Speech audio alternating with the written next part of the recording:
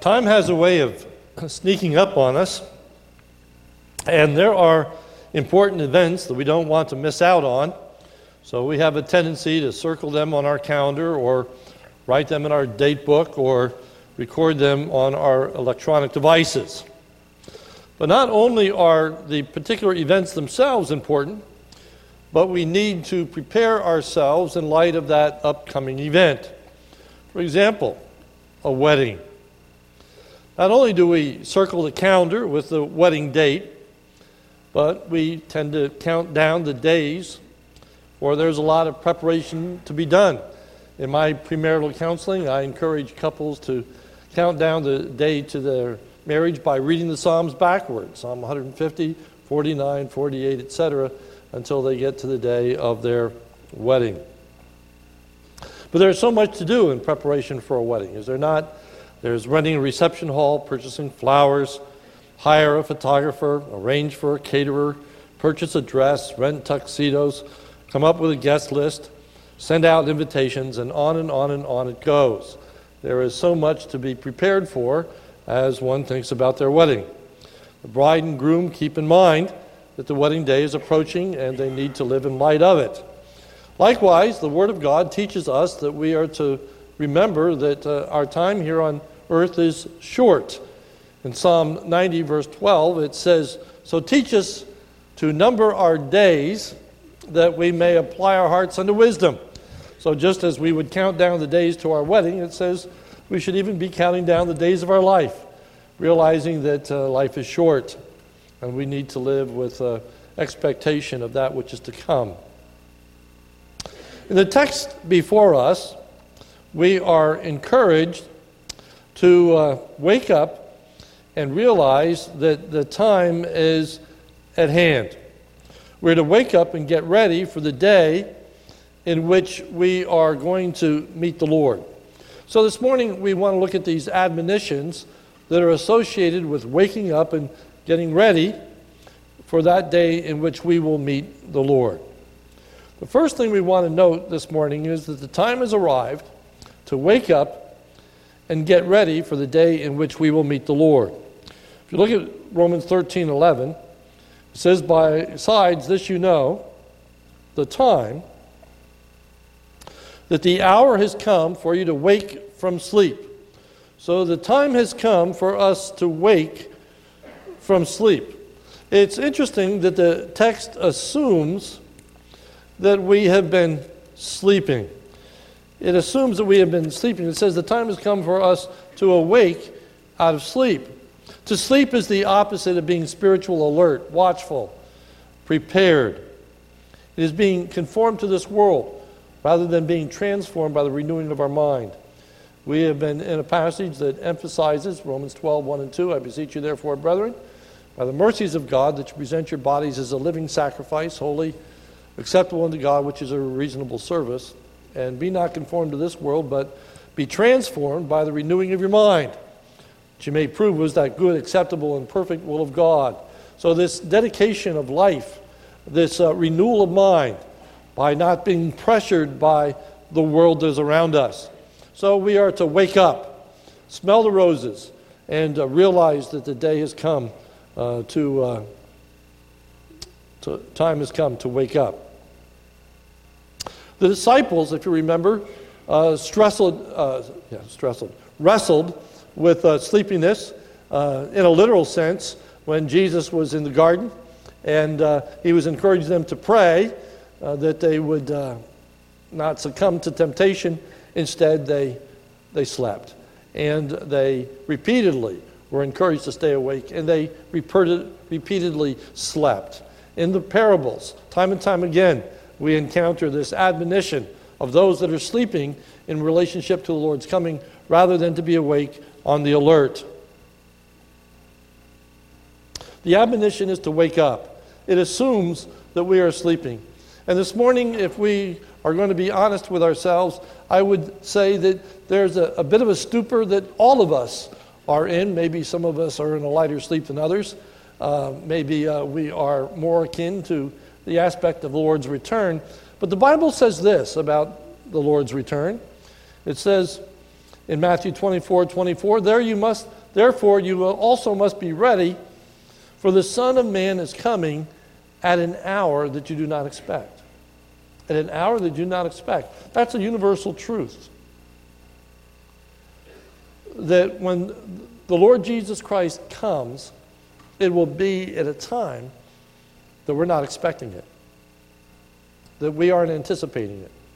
We are not going to be thinking half hour before he comes, he's going to be here in a half hour. This is coming today. This is coming in my lifetime. It says that no one is going to expect that time. He comes at a time that you do not expect. Therefore, the admonition is a very real one, and that is for us to wake up and to not lose sight, because it's so easy to get caught up with all the activities and events of this world, to lose sight of the reality of the soon coming of the Lord Jesus Christ and the reality of being in his presence. The admonition to wake up is an admonition to believers. He's not talking to an unsaved people. He's talking to believers. If you look at verse 11, it says, besides this, you know the time, that the hour has come for you to wake from sleep. For salvation is nearer to us now than when we first believed. So it's talking to believers. And it's saying that the time of the Lord's return is closer than the time in which we first placed our faith and trust in the Lord Jesus Christ. But it's talking about believers. And as believers, we're to wake out of our sleep, our apathy, our indifference to the reality of the Lord's return. It is time to wake up because the time of our deliverance is closer than ever before. If you look at verse 11, it says, for salvation is nearer to us than when we first believed. Salvation is being used here in the ultimate sense, when we are finally fully delivered from sin and death. Whether that be at the Lord's return, which is what I think is primarily in view, or our death, in which we die and we are in the presence of God. In either case, we are going to be in God's presence. And in either case, we don't know when that's going to take place. But in either case, we are closer to that day than we were yesterday. We're closer to that day than when we first believed. And we're not to lose sight of that day. It is time to wake up because we know about these things in verse 11. It says, besides this, you know the time. That's a curious statement, for we just have said that you don't know the time. In fact, Matthew 24:36 says, but concerning that day and hour no one knows, not even the angels of heaven. And then this, not the Son, but the Father only. So even Jesus, it says, did not know the time of his coming. So then how does it say you know the time? Well, it's not referring to the specific time, but rather the reality of the time. You know that the time is coming. You know the reality of the truth. You know that a Savior is returning. And so we are to live in light of that knowledge that we have, that the Lord Jesus Christ is indeed returning to this earth. So in light of that, what are we to do? Well, secondly, the time has arrived for us to rise and shine. To rise and shine. We are not to just lie idly on our spiritual beds, gaze up into heaven, and think about the fact that Jesus is going to return sometime. But rather, as I say, we are to rise and shine. The night has just about ended in verse 12. The night is far gone. The night is far gone. I don't know about you, but I'm in that age and stage of life where I wake up about every hour and a half during the night. Usually go to the bathroom and come back. And so each time I wake up, I look at the alarm clock. And I just kind of sit there and say, okay, I got 3 more hours, I got 2 more hours, I got 1 more hour. And then I have to get up for real and get dressed and get ready for the day. Well, we're not just to lie there and think about the fact that, well, the time's getting closer, and it's 3 hours, and I got to get up for 2 hours. But the point is, we're to see that the night is far spent. And it's just about time to get ready for the Lord's return. That's the imagery. For the day is at hand. The time of our salvation is rapidly approaching. Again, whether that day be the Lord's return or that day be our death and entrance into his presence.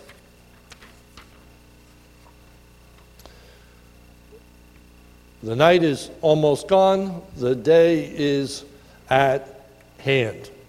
So what's involved in our rising and shining, as it were, in this metaphor? Well, first we're to put off our night clothes.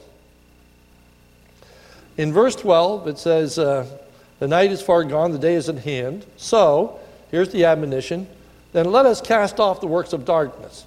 Here the night clothes are the works of darkness. Just as you get up in the morning and it's time to get rid of your pajamas and to put on your clothes to go to work, so too here it is we are to cast off the works of darkness. And we're going to talk a lot more about what those works of darkness are, but it's those activities that are associated with the night. And it says we're to put on the armor of light. The armor of light, which is an interesting metaphor. For it is the armor that light produces. So then we have to ask ourselves, in what sense does light produce armor? In what sense is light a protection? Well, if we think about it in the analogy of night and day, there are a lot of bad things that happen at night. And daylight comes and things change. And one of the reasons that things change is simply because it's daylight. One of the most effective ways, if you want to cut down on crime, is to bring light to a situation. And so if you have a parking lot that has a dark recessed corner, what do you want to do? You want to put a light up so that light shines on that corner, and it's much less likely that you're going to be abducted or abused in any way if there's light shining on that corner, or light placed in an alley, or light placed in a hallway. Terrible things seem to happen in the darkness, but light in and of itself is a protection. Here, God's light is a protection to us, and that's delineated for us actually in Ephesians chapter 5. You may want to turn there, or you may want to just listen as I read. But listen to the description of the child of God's relationship to light. Starting in Ephesians 5, verse 6, I read, "Let no one deceive you with empty words. For because of these things, the wrath of God comes upon the sons of disobedience. Therefore, do not be partakers with them. For at one time you were darkness, but now you are light in the Lord. Walk as children of light. For the fruit of light is found in all that is good and right and true." Light produces that which is good and right and true. "And try to discern what is pleasing to the Lord. Take no part in the unfruitful works of darkness, but instead expose them." So just as light exposes sinful practices, light protects us in showing us what is sin and what is not. "For it is shameful even to speak of the things that they do in secret. But when everything is exposed by light, it becomes visible. For anything that becomes visible is light. Therefore it says, 'Awake, O sleeper, arise from the dead, and Christ will shine light upon you.'" So here we have this light that comes from God that gives us understanding, helps us to see what is sin and what is not, what is the appropriate way to live and what is the inappropriate way to live. Then in our text there's a contrast between the activities of the day and the activities of the night. The activities of the day are decent. Look at verse 13. "Let us walk properly as in the daytime." Properly means decently, appropriately. Daytime is quite different from nighttime. And so we are to walk in a way that's consistent with daytime activities, such as the good things that people do during the day. They work, they study, they practice their business, they're going about fulfilling their responsibilities, as opposed to the night when we are no longer working. And you have to remember, this is in an agrarian society and a time before electricity and all these other things. And when it was night, it was night. And you ceased labors, you ceased those activities, and you engaged in other things that tend to be more frivolous or frolicking. And there are things which are inappropriate for the daytime, which are done at night, and it's negative things in view. There are 3 couplets given to us as examples of deeds associated with darkness in the night. The first couplet of works of darkness has to do with wild parties and drunkenness. Notice verse 13.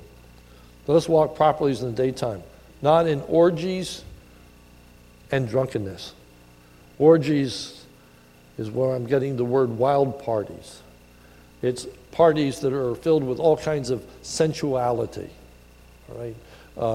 It is certainly evil kinds of gatherings of people that are engaged in all kinds of excessive, sinful, wild behaviors. And drunkenness. Drunkenness. We even have a term, a thought, that it's inappropriate for people to be drinking early in the day. Someone takes a drink and we'll say, well, it's not even noon yet. It's inappropriate. It's not the time that people drink. People drink, get drunk at night. And certainly, there's a lot of drunken activity at nights. There's a lot of partying that goes on at night. It says we're to put that behind us. The second couplet of works of darkness has to do with all kinds of sexual misconduct and a desire to fulfill physical pleasures. Notice verse 13. Let's walk properly as in the daytime, not in orgies and drunkenness. And the second couplet, not in sexual immorality or sensuality. Those are the things that go on at night. All kinds of sexual immorality, all kinds of physical pleasure that people engage in, things that are unbecoming, things that are ungodly, things that are inappropriate. All of those things are pictured as nighttime kind of activities of which we want to have no part in. And then the third couplet is quarreling and jealousy, fighting, self-centeredness. And in some ways, we can see these things building upon each other. For what results in orgies and drunkenness but sexual immorality and sensuality? And then what does that result in but quarreling and jealousy of people being upset with the activities of their spouse or their girlfriend or their boyfriend, and all kinds of strife and misery that happens. These things are all associated with a nighttime kind of behavior. And it's telling us that we are not to be walking as in the night, but we're to be people of the day. We're to be people of light. We are people to be associated ourselves with that which is done appropriately in daytime activity. The ultimate application comes in verse 14. The time has arrived to get dressed for the day, prepared and ready to function. So what are we to do? We're to dress ourselves in Christ. Romans 13:14, but put on the Lord Jesus Christ. That is a phrase that's found only here in the entire New Testament. So I'm going to talk about what that means in just a moment. But rather, I'm going to go to the second phrase first, for it'll shed some light on what is meant by the first phrase. And that is Do not think about how to gratify the desires of the sinful nature. ESV, make no provision for the flesh to gratify its desires. What we are not to do is to make plans to fulfill our sinful desires. I want to slow down and talk about these last two things because they're incredibly important. The imagery is of waking up. We've just gotten up. The night is long spent. It's time to get dressed. It's time to get ready for the day and the day's activities, that which is appropriate for the day, and putting aside the things which are for the night. And as you get ready for the day, and as you get dressed, and as you're planning out your day, what should you do? And I'm starting with the negative first. It says, do not make provision for the flesh. The NIV says, do not think about how to gratify the desires. Don't plot how you are able to sin today. Making plans. Do people really make plans for sin? The answer is yes. Okay? They think about renting a video or downloading a video or visiting a website. Or they think about maybe going to a party or hosting a party. And they're thinking about the people they're going to invite and the kind of activities that they are going to engage in and what it is that they want to do. Unfortunately, people often plan ways in which they can gratify their sinful desires. They purchase paraphernalia to keep them from getting pregnant so that they can engage in sinful activity without a consequence. They think about how they are going to get away with this. They make plans. They lie to their parents. They think it through. They've got an idea of how to bring it to pass. The Bible is filled with examples for us, and so let me just read one account. It comes from 2 Samuel chapter 13. You don't need to turn there. But it's an account of Absalom, that's David's son. And let me just read the scripture for you, starting at 2 Samuel chapter 13, verse 1. Now Absalom, David's son, had a beautiful sister, whose name was Tamar. And after a time, Amnon, David's son, loved her. And Amnon was so tormented that he made himself ill because of his sister Tamar, for she was a virgin. And it seemed impossible to Amnon to do anything to her. So he was lovesick over this beautiful sister, part sister, not full sister. But it was a consuming thought to him to the point of making him sick, because it says that he thought it was impossible for him to do anything to her. He wanted to have a sexual relationship with her, but thought it impossible. And the thought of it being impossible was just making him sick. He just wanted to have this sexual relationship with this beautiful woman. But Naaman had a friend whose name was Jonadab, the son of Shemaiah, David's brother. And Jonadab was a very crafty man, scheming, conniving. And he said to him, O son of the king, why are you so haggard morning after morning? Will you not tell me? And Amnon said to him, I love Tamar, my brother, Absalom's sister. Jonadab said to him, lie down on your bed and pretend to be ill. And when your father comes to see you, say to him, let my sister Tamar come and give me bread to eat, and prepare the food in my sight, that I may see it and eat it from her hand. So Amnon lay down and pretended to be ill. And when the king came to him and said, Ammon, so Ammon lay down and pretended to be ill, and when the king came to see him, Ammon said to the king, please let my sister Tamar come and make a couple of cakes in my sight, that I may eat it from her hand. Then David sent home to Tamar, saying, go to your brother Ammon's house and prepare food for him. So Tamar went to her brother Ammon's house, where he was lying down. And she took dough and kneaded it, and made cakes in his sight, and baked the cakes. And she took the pan and emptied it out before him, but he refused to eat. And Ammon said, send out everyone from me. Okay? Get rid of all the household servants. Get rid of everybody else that's here, so that the house is empty. It's just Ammon and Tamar. So everyone went out from him. Then Ammon said to Tamar, bring the food into the chamber. Bring it into my bedroom, that I may eat at your hand. And Tamar took the cakes she had made and brought them into the chamber to Ammon, her brother. But when she brought them near to him, he took hold of her and said, come, lie with me, my sister. I won't read the rest, but he rapes her. He rapes her. It was all planned out. There was a scheme.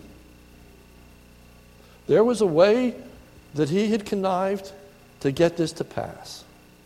He thought about pretending to be sick. He thought about what he was going to say to the king. He thought about how the king would grant his request. He thought about how that she could get her into his house. He thought about how he could get the house emptied of anyone else being present, so that there would be no one to come to her aid. He thought about how to lure her into his bedroom. And once into his bedroom, he thought of grabbing hold of her and raping her. The sad state of affairs is that even as Christians, sometimes we plan to sin. We think about ways in which we can get around. We think about how to do things in private, that people won't see us. We think of lies to tell, places to go, people to rendezvous with, lies that we're going to tell to our spouse. It's planned. It's connived. The scripture says, make no provision, make no plan. Don't spend your day thinking about how you can commit sin. Those are activities associated with evil. Those are the plans of those that sleep at night, those that are carousing at night, those that are reveling at night, those that are partying at night. That's not for the people of the day. That's not what we're to be about. We aren't to be conniving and planning to sin. But instead, it says that we are to put on the Lord Jesus Christ. Notice verse 14. But put on the Lord Jesus Christ. It's an imagery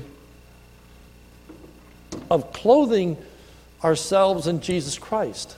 Just as I decide when I get up in the morning and it's a Sunday and I'm thinking about getting ready for today and I realize it's Sunday morning and there are certain expectations, and so one of the things I do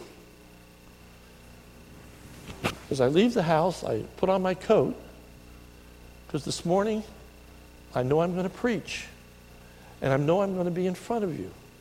And I put on my coat to make it ready for the day, that I am dressed appropriately. The imagery is, as you leave the house, you clothe yourself in Jesus Christ. Now, what does it mean to clothe yourself in Jesus Christ? How do you do that in a practical sense? This is hanging in my closet. Jesus isn't. You know, I can't just go to a hanger and take Jesus off the hanger and put him around me. So what is involved in clothing ourselves in Jesus Christ? I would submit to you, it's the opposite of planning to sin. It's waking up with intentionality. It's waking up with purpose. It isn't just going through the day in the analogy of sleepwalking, of which we're just going through the motions, and we're just doing the things that we do with very little purpose, very little intentionality, with very little forethought. But instead, when we wake up in the morning, we make this conscious decision that today I'm going to live for Christ. Today I'm going to live a godly life. Today I'm going to live in the light of the knowledge that one day I'm going to be standing before Him. I'm not going to be like the people of the night. I'm not going to be like all those that are asleep and unaware of the Lord's return, who are living their life not thinking about being in His presence, or thinking about that one day I'm going to die and stand before Him. But I'm going to take into account consciously that I have a responsibility to live for God this day. I'm going to think about Jesus. And instead of making plans for sin, I'm going to make plans to live righteously. I'm going to come up with a way of thinking about how I can live today without committing sin. So what am I going to do? Well, obviously, I'm going to pray. I'm going to ask God to give me wisdom, to give me insight, to understand the temptations that are before me today, and realize the way in which I could easily respond with pride, or a situation that I know that I'm going to face in which it's going to be difficult for me to stand up for what I know to be right. Is there a situation where today I'm going to be really tempted to lie? Or I'm going to experience a tremendous amount of peer pressure that is going to force me in the wrong way? What am I going to face today? Lord, help me. Help me to overcome that sin that so easily could beset me. I'm going to be praying. I'm going to be aware. I'm going to be alert. I'm going to be thinking about the decisions I'm making, the things that I'm doing. Are they in keeping with God's word? Are they not? I'm going to be thinking about the example of the Lord Jesus Christ, who said, I came not to do my will, but yours. And so I'm going to be seeking to do what God would want me to do in all circumstances of life. It means I'm going to live my life with my eyes wide open, consciously thinking about ways in which I can be guarded. So I'm thinking about maybe there's a party after school tonight that maybe I shouldn't go to. I know what's going to go on there. I know there's going to be drinking. I know there's going to be drugs. I don't need to put myself in that environment. I don't need to be a part of that carousing. I don't need to be a part of that partying. I'm not going to say no in the middle. I'm going to avoid the whole situation. Maybe you're on a college campus and you say, I'm not going to go back to my boyfriend or girlfriend's room tonight. That's not the best place for me to be. There are other places where we can talk. There are other places we can hang out. We don't have to be in situations where I'm putting myself at risk and a temptation.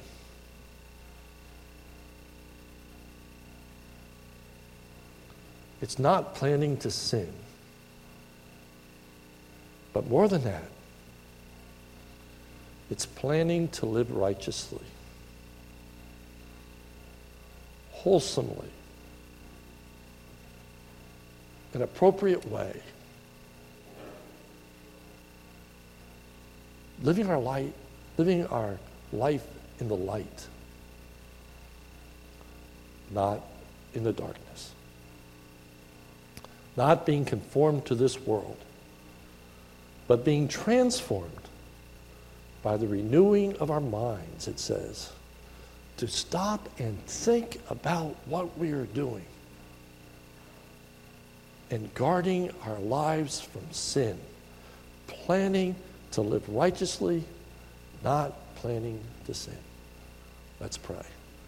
Our Father, help us to put on the Lord Jesus Christ, to consciously make decisions, even as the day begins, to look at the activities of the day and ask ourselves, oh God, not how can we sin, but how can we live righteously? Give us wisdom in what we do and don't do. Lord, give us the desire to say no and not place ourselves in places of temptation, but to place ourselves in situations in which we are going to be fostered in our faith, encouraged in our commitment to Jesus Christ. Lord, such a large part of that has to do with our friends. For your word tells us that we're to flee youthful lusts with those that call on the Lord out of a pure heart. So, Lord, guard us in our friendships, who we choose to be our friends, who we choose to be our girlfriends and our boyfriends. People that are not going to force themselves on us or encourage us in sinful behavior, but people who will adopt a similar purpose and value in life, that they, along with us, are going to encourage us to live godly, to live wholesomely, to do what is pleasing in your sight. So, Lord, give us wisdom to make good plans. In Jesus' name we pray. Amen.